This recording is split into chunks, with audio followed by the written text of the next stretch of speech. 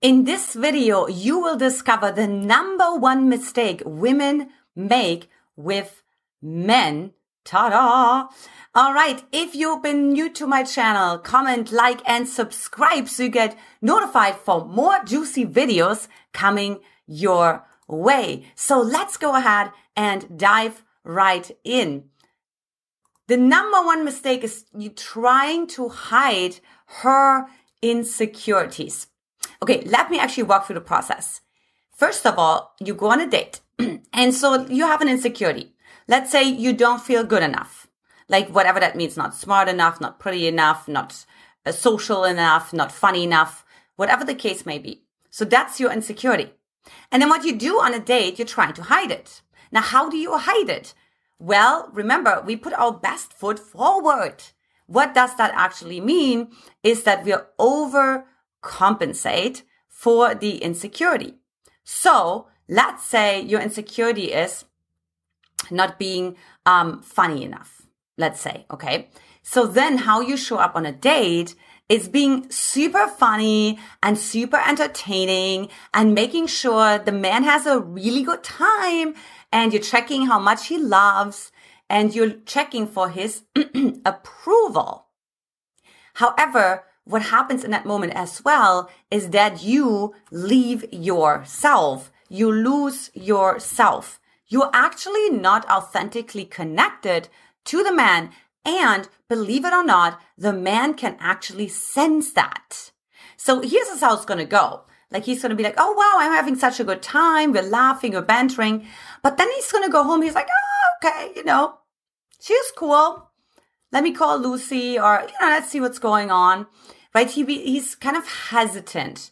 And the reason why is because he hasn't developed trust towards you. So if you, first of all, want to look more about like what that would look like for you, take my free quiz to attract the right man for you, and we'll actually see what happens for you. How are you showing up in dating? So you hop on over to magnetizeyourman.com. Okay, so back to the date. So what's happening is that he hasn't developed trust. And so what has he not developed trust is because you have not been really connected to yourself. He wasn't able to feel your emotions. He just felt your quote unquote facade. Now for you, it may actually even feel authentic. I get it, girlfriend. But the reality is that it's not authentic. It's actually a coping mechanism. It's not authentic. It's not transparent. And one thing that I always say, you are handing a man an emotional resume from the get-go. That's also why sometimes so many women come to me and say, you know what, Antje? I don't have a problem getting to the second date. I don't have a problem getting to the third date. But after 5-6 dates, out of the sudden, it just fizzles out. Like he just becomes less interested, or we become physical and then becomes less interested, or he starts to communicate less, and so on. Now, this doesn't happen what happened in the 5th date. It happened what happened in the first date. In the first date, you didn't establish enough rapport. You didn't establish enough trust so that he actually feels safe later on in the 3rd and 4th and 5th date, or scenario, whatever the case may be, to actually be honest with you and actually say, hey, I actually never feel you being sad, or I never feel you authentically. I feel like you're protecting yourself. I feel like you're sort of hiding, right? So men will use different words because they will not be able necessarily to pinpoint it exactly and targetedly communicating it.